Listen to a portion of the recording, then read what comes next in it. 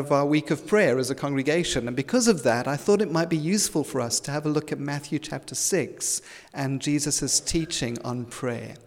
As we saw last week, Matthew's chapters 5 to 7 describe Jesus' famous Sermon on the Mount, but it's really a sermon about discipleship. Jesus gathers his disciples and says to them, this is what it means to live in community with one another under my rule and under my reign. And he speaks about some of their ethical obligations, their obligations to the world. And in chapter 6, he speaks to them about their religious obligations, how life is supposed to look in terms of their relationship with God. And in chapter 6, from verse 5, Jesus comes to the subject of prayer. So let's have a look. Jesus says, when you pray, do not be like the hypocrites, for they love to pray, standing in the synagogues and on the street corners to be seen by others. I tell you the truth, they've received their reward in full. But when you pray, go into your room, close the door, and pray to your Father who is unseen. Then your Father who sees what is done in secret will reward you. And when you pray, do not keep on babbling like pagans, for they think they'll be heard because of their many words. Do not be like them, for your Father knows what you need before you ask him. This then is how you should pray. Our Father in heaven, hallowed be your name. Your kingdom come. Your will be done on earth as it is in heaven. Give us today our daily bread. Forgive us our debts as we also have forgiven our debtors. And lead us not into temptation, but deliver us from the evil one. This is God's word. So we don't have time to look at everything about prayer this morning. We don't even have time to look at everything in the prayer that Jesus gives to us. But I'd like to give us just a few reminders from the first part of the prayer that Jesus taught us to pray. We're not going to look at the second part of the prayer because it's probably the part that we use the most often in our own praying, the part that deals with our requests that we make to God for ourselves. But the first part of the prayer that Jesus taught us to pray begins with God.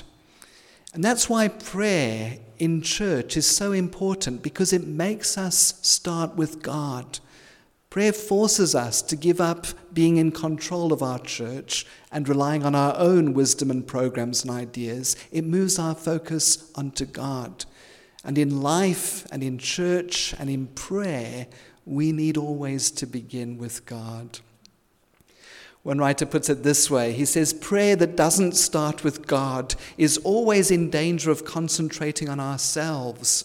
And very soon it stops being prayer altogether and collapses into the random thoughts, fears, and longings of our own minds. And so what we're doing in the first part of this prayer is we're orientating ourselves. In the olden days, before GPS and satellite navigation, people used to use maps. I'm not sure how many of you remember maps. There were those things printed on pieces of paper that you folded up and could never fold back up again in the same way again. But perhaps if you were out hiking and you wanted to know how to get from point A to point B, you would take out your map of the area. And the first thing you would have to do would be to orientate yourself. My GPS still does that to me. It says head north. And I think, well, if I knew where north was, I wouldn't need the GPS to begin with. But you'd take out your map, and if you had a compass, you would figure out where north was, and then you would move your entire body until you faced north, and then the map would tell you where to go. Or perhaps if you didn't know where north was, you would find a mountain and maybe something else, and then you'd orientate the map until you could see where you were headed. Kathy's smiling at the back because they do that for fun. There's a sport called orienteering, and if you want to know more about it, chat to them afterwards. It's great fun. Sam's there as well. Yeah, you take your map and you run around a course based on how you orientate yourself. And that's what the first part of this prayer does. It orientates us. Because we've spent all week out there in the world where things have shifted a little bit. The world says, blessed are the rich, blessed are the clever, blessed are the beautiful, blessed are the pushy, blessed are those who stand up for themselves. And now we have to reorientate ourselves. Jesus' prayer begins, "Our Father."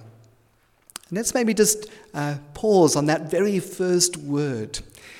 If you look carefully through this prayer, you'll see that the word "our" appears 4 times, the word "us" appears 4 times, the word "we" appears once, and the words "me," "my," and "I" do not appear at all. Why does Jesus give us this word "our"? Is it because he expects this prayer will be prayed by congregations in churches and cathedrals? No.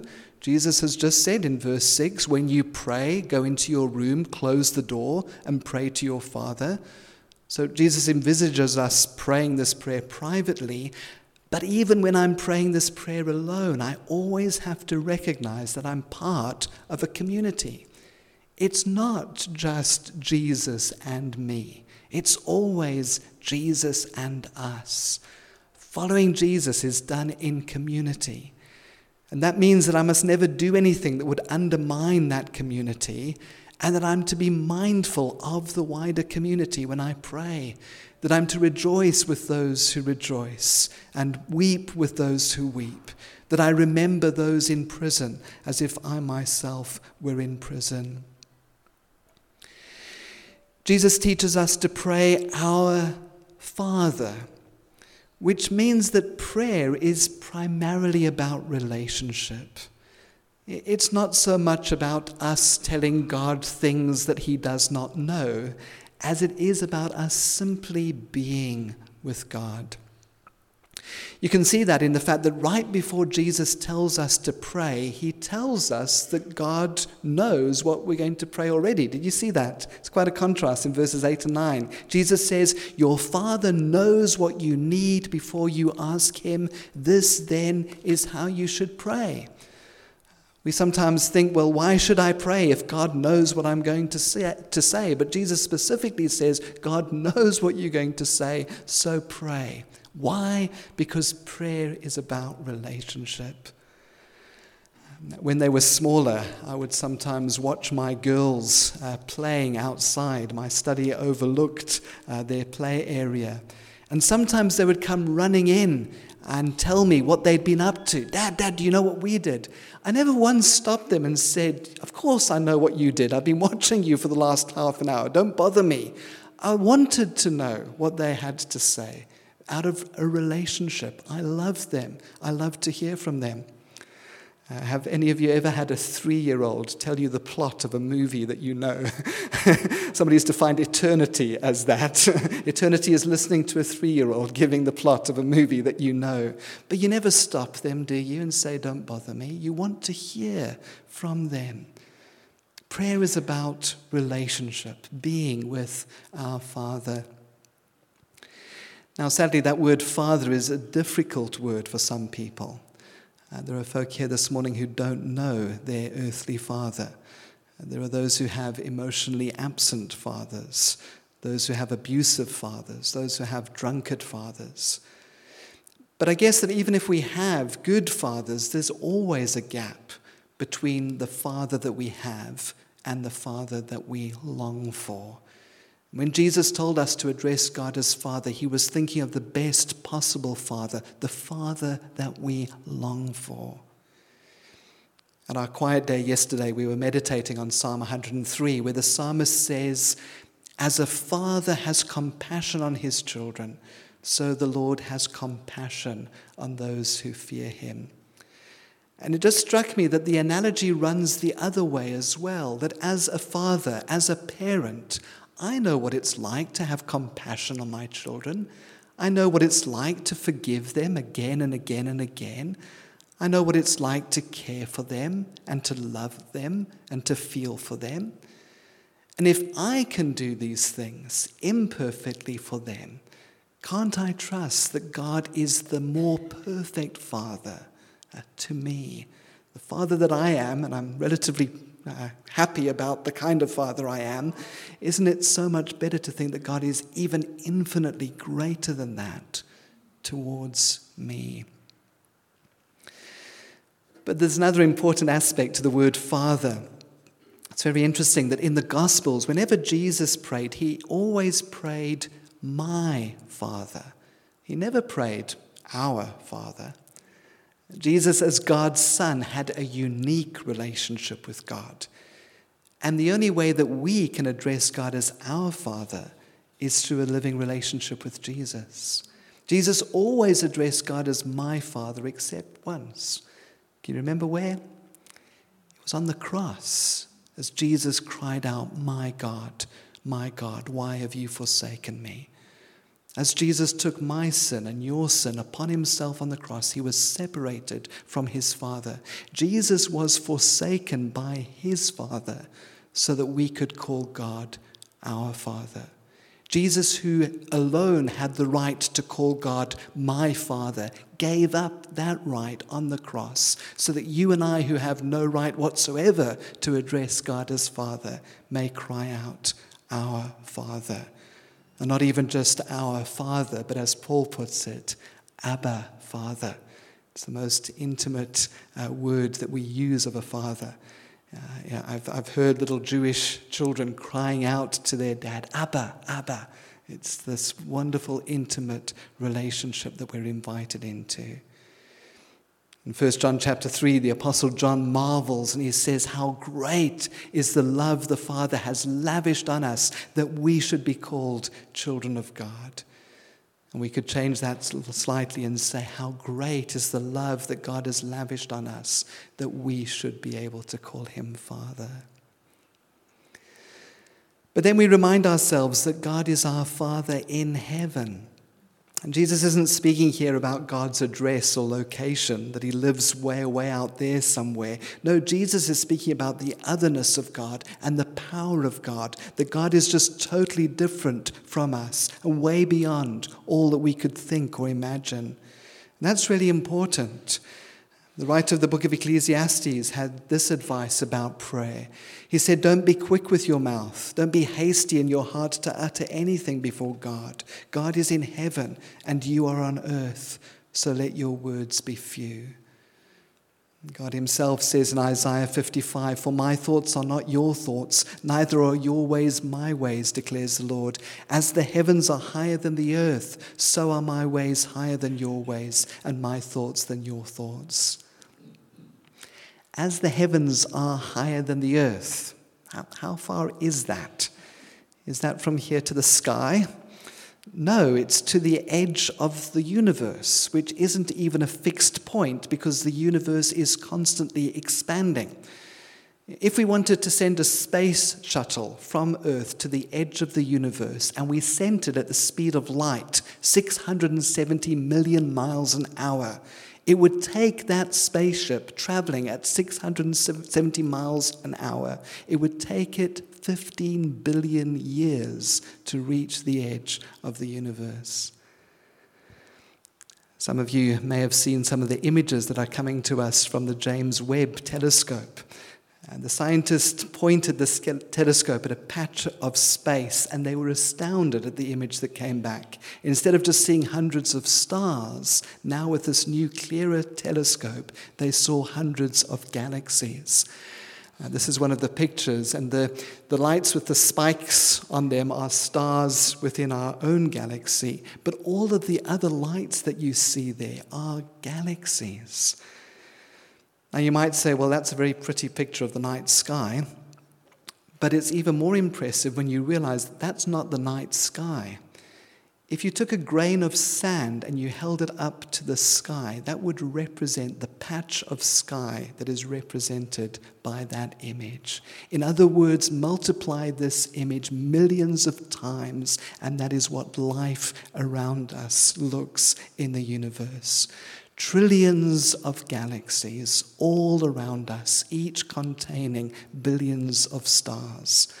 There are more stars in the universe than there are grains of sand on all the seashores of earth. In Isaiah 40, God asks, to whom will you compare me? Or who is my equal, says the Holy One. Lift up your eyes and look to the heavens. Who created all of these? He who brings out the starry host one by one and calls them each by name. Because of his great power and mighty strength, not one of them is missing. Is this the kind of person I invite into my life to be my assistant? Sometimes when I'm sat in prayer, I just think about that picture of the galaxy and whereabouts I find myself in the universe. I just be still and know that he is God. And addressing him as our Father in heaven reminds me that he is God and I am not. Well, having told us to address God as our Father in heaven, Jesus gives us 3 requests that we're to make of our Father. We pray firstly, hallowed be your name. May your name be treated as holy, set apart, different, special, sacred. Now, God's name is already holy because he has a name that is above every name. In the book of Isaiah in the Old Testament, we read how the prophet Isaiah has a vision of God, and there are these living creatures, cherubim and seraphim around God, and the seraphim cry out, "Holy, holy, holy is the Lord Almighty."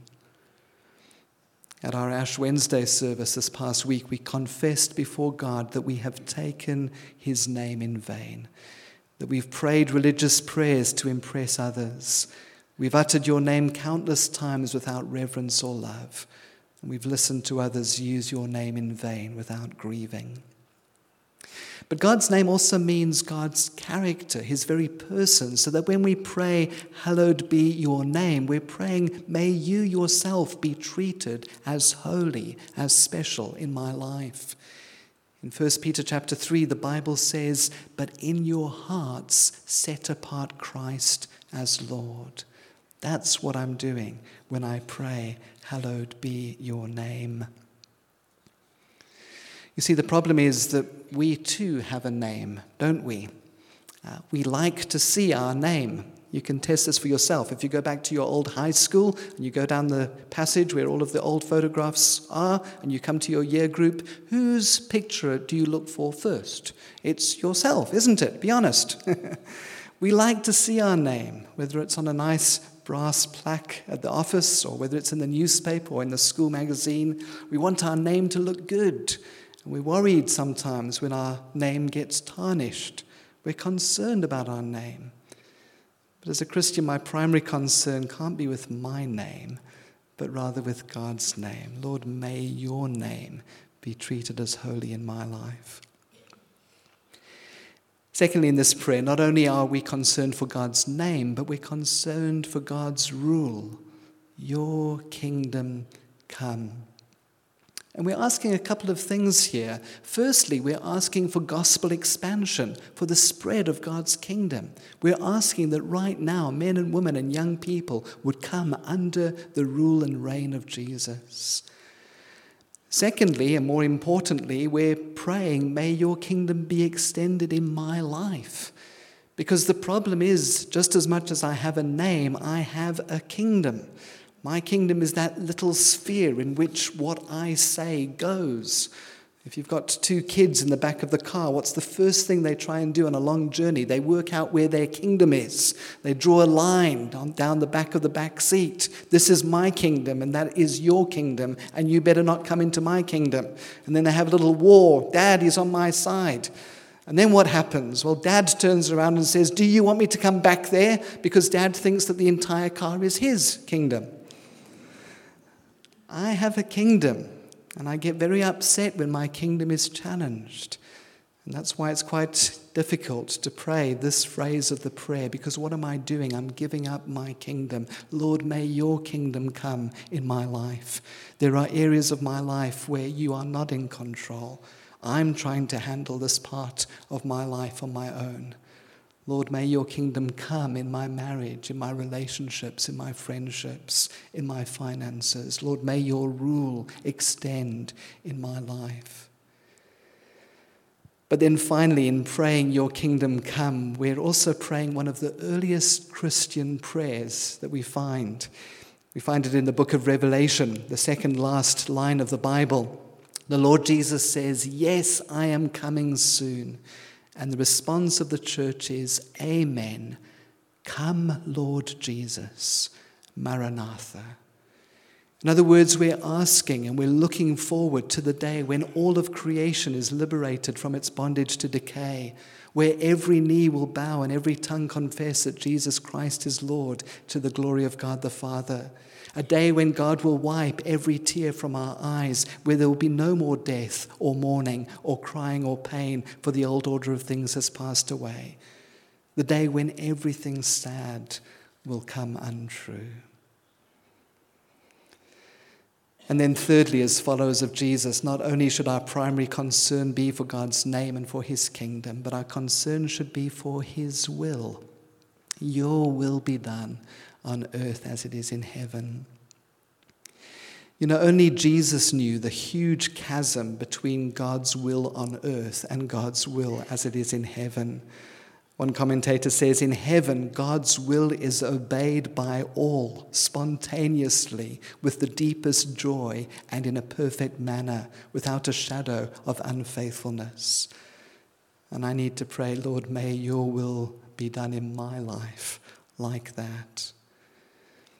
Because the problem is that I have a will too. Just as I have a name and as I have a kingdom, I also have a will. I want my way. I know how things should be run. I could do it better. It's interesting that even Jesus had a will of his own. And even Jesus, who had always submitted his will to the will of his Father, even Jesus in the Garden of Gethsemane prayed, Father, if you're willing, take this cup from me. Yet not my will, but your will be done. I need to submit my will to God's will. And this isn't blind fatalism, que sera, sera, whatever will be, will be. We're allowed to struggle with God in prayer and ask him for things. We have accounts in the Bible where prayer seemingly changed God. But we describe our will to God humbly, and we hold it lightly. I remember one man saying that sometimes when he prayed, he would say, Lord, I know how I would like to see this turn out, but nevertheless, your will be done. Which in fact is the safest prayer that we can ever possibly pray, because in the book of Romans, the Apostle Paul describes God's will as his good, pleasing, and perfect will. We've got absolutely nothing to fear in desiring the will of God in our lives.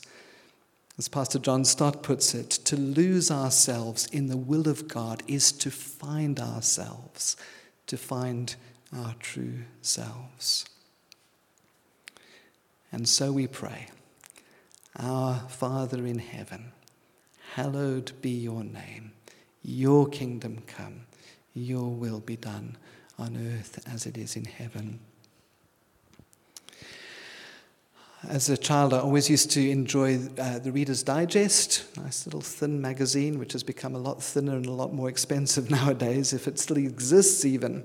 But I always remembered reading the sort of drama in real life stories. And I'll never forget reading an article about a rescue that took place in Antarctica. A plane had crashed just short of the base camp in Antarctica, and there was an immediate reaction from both land and sea, and air, in fact, to try and get to the survivors. One of the things that the rescuers did was to send one of those huge Hercules transport planes to try and parachute some troops into the crash site. And unfortunately, the weather conditions were really not great for a parachute jump, and so the Hercules aircraft ended up circling around and around the crash site, just waiting for the weather to clear so that the troops could parachute in. And eventually they thought, well, maybe it's going to be clear enough, and so they dropped a parachute flare. And this flare began to float down, and then they saw that the flare was sort of jumping up and down in the air, and they thought, this is really strange, until they suddenly realized that the flare was not in the air, it was bouncing on the rocks that were just a few meters below them. What had happened was, because of them circling, this aircraft's gyroscope had jammed, and they didn't know where they were. They were dangerously close to crashing themselves, and they immediately abandoned the rescue operation and went back to have the gyroscopes realigned. These first few lines of the prayer of Jesus reorientate us. They realign us. And when we regularly, through prayer, reorientate ourselves, we begin to build a foundation for our lives, a solid foundation that the floods and the winds and the rains of this world can never erode. We also build a foundation for our church, a strong foundation that the gates of hell will never prevail against.